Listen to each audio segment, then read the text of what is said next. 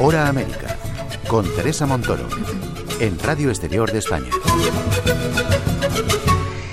Cambiamos de asunto. Como ya saben, hoy, 13 de febrero, se celebra el Día Mundial de la Radio y desde aquí, desde Hora América, hemos querido acercarnos a dos radios para conocer su labor.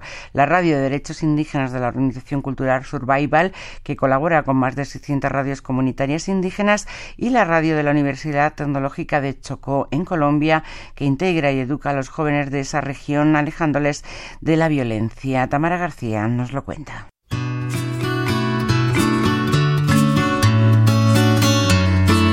Los pueblos indígenas, según las Naciones Unidas, tienen derecho a establecer sus propios medios de comunicación en su idioma y acceder a todos los demás sin ningún tipo de discriminación, y los estados deben adoptar medidas eficaces para asegurar su cumplimiento. En América Latina hay países como México que sí lo reconocen, pero hay otros como El Salvador, Honduras, Nicaragua o Panamá que todavía se resisten a legislarlo, como nos explica Guadalupe Pastrana, de la comunidad indígena mexicana Nahua y coordinadora del área de radio de derechos indígenas de la organización Cultural Survival. En el caso de América Latina, la situación es muy especial en cada país. Por ejemplo, en México se reconoce ya el derecho de los pueblos indígenas a tener sus propios medios de comunicación. Sin embargo, no han sido concesiones gratuitas del Estado, lo cual, por ejemplo, no ocurre en otros países de la región como El Salvador, Honduras, Nicaragua, donde el tema de los medios de comunicación indígenas aún no está reconocido ni legislado. Es lo mismo en el caso de Panamá. No obstante, en muchos de estos países, los pueblos indígenas tienen sus medios propios, lo cual ha sido también algo complicado porque ha generado la persecución de distintos pueblos por el ejercicio de este derecho. Cultural Survival trabaja desde hace 50 años junto a comunidades indígenas de todo el mundo.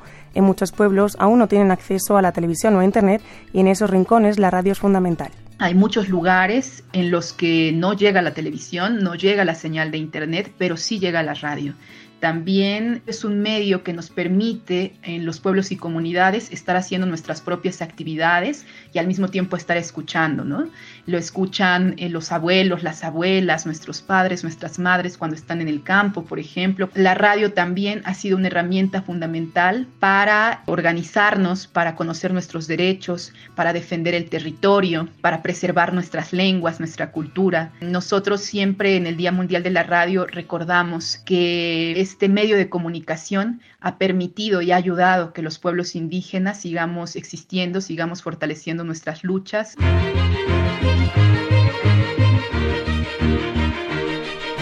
Radio de Derechos Indígenas emite su programación en diferentes plataformas y envía un boletín mensual en inglés y en español a más de 600 radios comunitarias indígenas con las que colaboran. La falta de financiación es uno de los problemas que tienen actualmente, comenta Guadalupe Pastrana. Las problemáticas que viven actualmente las radios comunitarias son sobre todo las problemáticas de financiamiento. Es difícil que las radios comunitarias se puedan sostener en el tiempo. Casi siempre es trabajo gratuito el que se hace en las radios comunitarias y en algunas ocasiones se logra mantenerlas a través de cooperaciones de la propia comunidad o a través también, por ejemplo, de proyectos con ONGs. Los líderes y lideresas indígenas utilizan las radios comunitarias para manifestar los problemas de sus pueblos, como el narcotráfico o la minería ilegal, pero lamentablemente muchos, al condenarlos, ponen sus vidas. En muchos lugares ha sido y es un peligro que los líderes y lideresas indígenas denuncien estas situaciones a través de las radios y de nuestros propios medios de comunicación. En los lugares en los que hay mayor peligro es, por ejemplo, en Colombia, en la región del Cauca. Es bien sabido que ha habido incluso asesinato de compañeros y compañeras que formaban parte de proyectos de comunicación comunitarios indígenas. Y en el caso de México, invitamos a una radio de la región del sur a producir una serie de programas sobre el tema de minerales de transición y nos decían que preferían no hacerlo porque era exponerse frente a quienes sabemos controlan estas temáticas del narcotráfico y la minería ilegal en nuestros territorios. Las radios de las universidades también sirven para dar voz a comunidades minoritarias como la Universidad Tecnológica de Chocó en Colombia. Hace 45 años crearon una radio para la comunidad campesina, pero no prosperó hasta que 3 años más tarde, en 1982, consiguieron el apoyo técnico de los Países Bajos. Ahora la emisora emite de lunes a viernes una programación variada y multiétnica. David Emilio Mosquera es el rector de la universidad. En su parrilla de programación incluye más de 16 espacios donde se tratan y exponen los temas impacto del medio ambiente, la gestión del riesgo, emprendimiento, la cultura, todo el tema étnico, territorial, que está muy de moda en la Universidad Tecnológica del Chocó por su autorreconocimiento como una institución interétnica, intercultural y biodiversa. Inclusive en la interacción saquemos algunos espacios con lengua de las etnias indígenas del departamento del Chocó. Históricamente, la región de Chocó ha luchado contra la pobreza y la escasez de oportunidades laborales y educativas. Por este motivo, muchos jóvenes se sienten atraídos por las organizaciones criminales.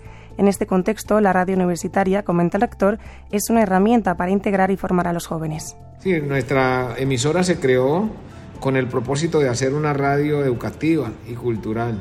Y en ese orden de idea lo que hemos querido es masificar el proceso de integración que quiere la universidad para insistir en la formación de nuestros jóvenes y de paso de generar procesos de transformación social que día a día se apropien más en el imaginario colectivo de todo el departamento del Chocó y la región pacífica de Colombia.